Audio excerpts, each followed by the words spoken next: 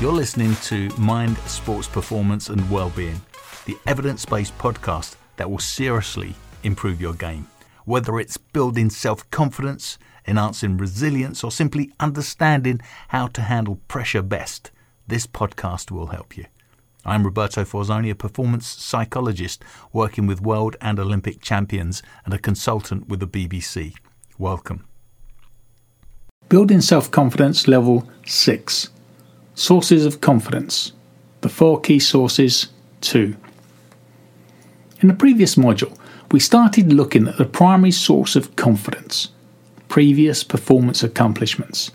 We saw that this could include small, short-term achievements as well as more obvious, bigger wins. Let's continue as we look at performance mastery.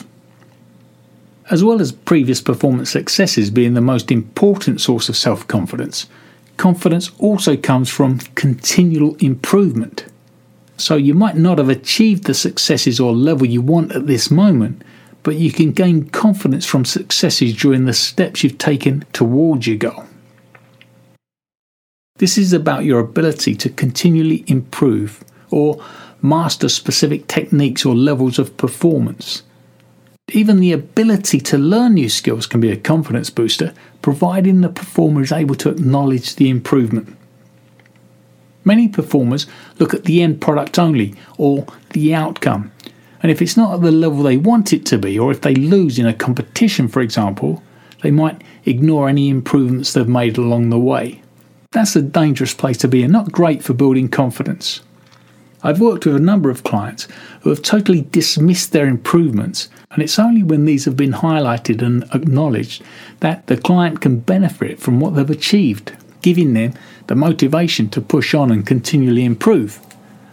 One strategy is to use what we call goal maps, which will include the incremental steps you need to achieve in order to reach your ultimate goal. These should include performance goals that are controllable so that success is within your control.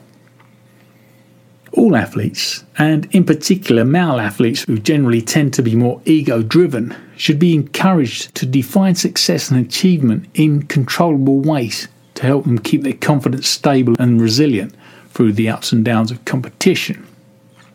So the things they might be mindful of and consider would include developing new skills, improving and achieving interim or short-term goals. And the secret is to write it down. Monitor your progress. There's nothing quite like seeing a slope on a graph increase with every improvement. And don't forget, the graph's never a smooth line up. There'll be mishaps, injuries, and even a downturn in performance and results as you climb up to your ultimate goal. Don't underestimate the small improvement steps, as they provide the most authentic evidence of whether you can muster whatever it takes to succeed. Success builds a robust belief in your personal confidence, and failure undermines it, especially, as we saw earlier, if the failure occurs before a sense of confidence or efficacy is firmly established. As an example, consider 2 of the best soccer players on the planet, Ronaldo and Messi. They occasionally have dreadful matches, but because their confidence is well established, they're totally resilient to the occasional failures. A nice place to be for any performer.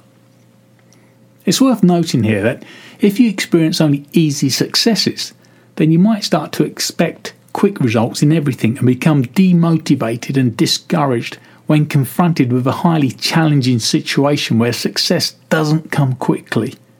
This often happens to talented young athletes who eventually come up against a really tough opponent. Where success came quite easily before and their confidence was high, the fact they never had to push their limits can be to their disadvantage when they eventually meet their match. Their performance may well slump.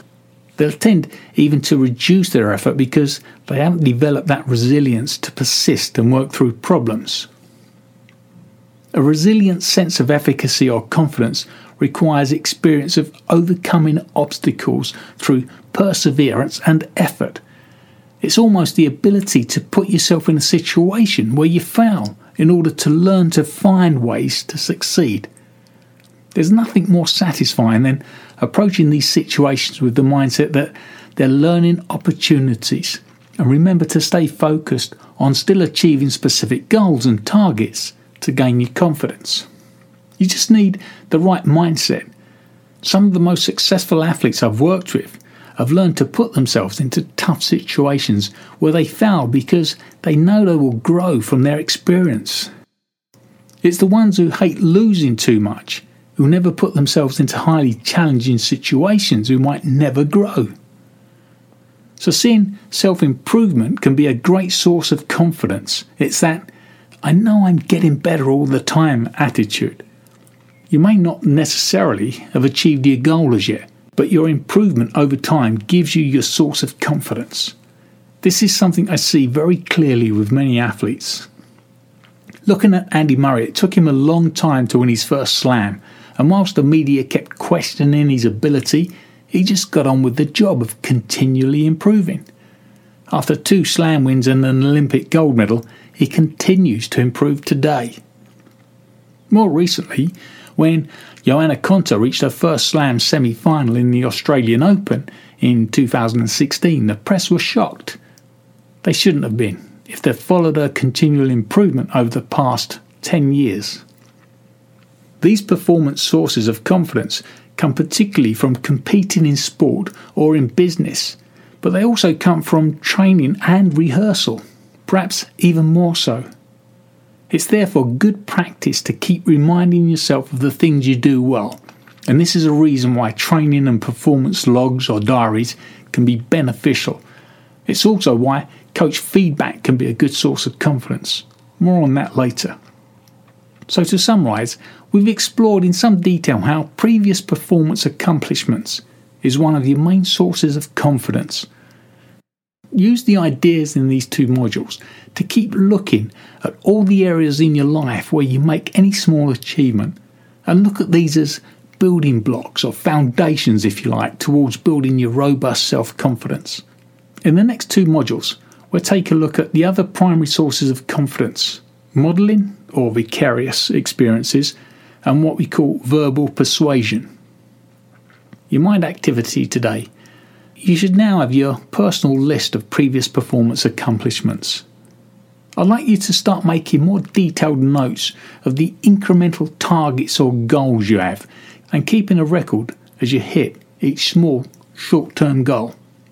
Relish these small improvements that go further than you think in helping you develop your confidence.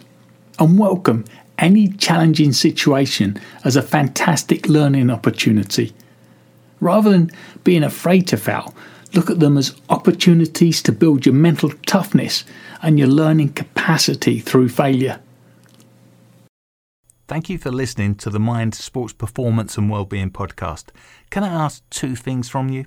Firstly, please like and subscribe the podcast, as this helps us get noticed.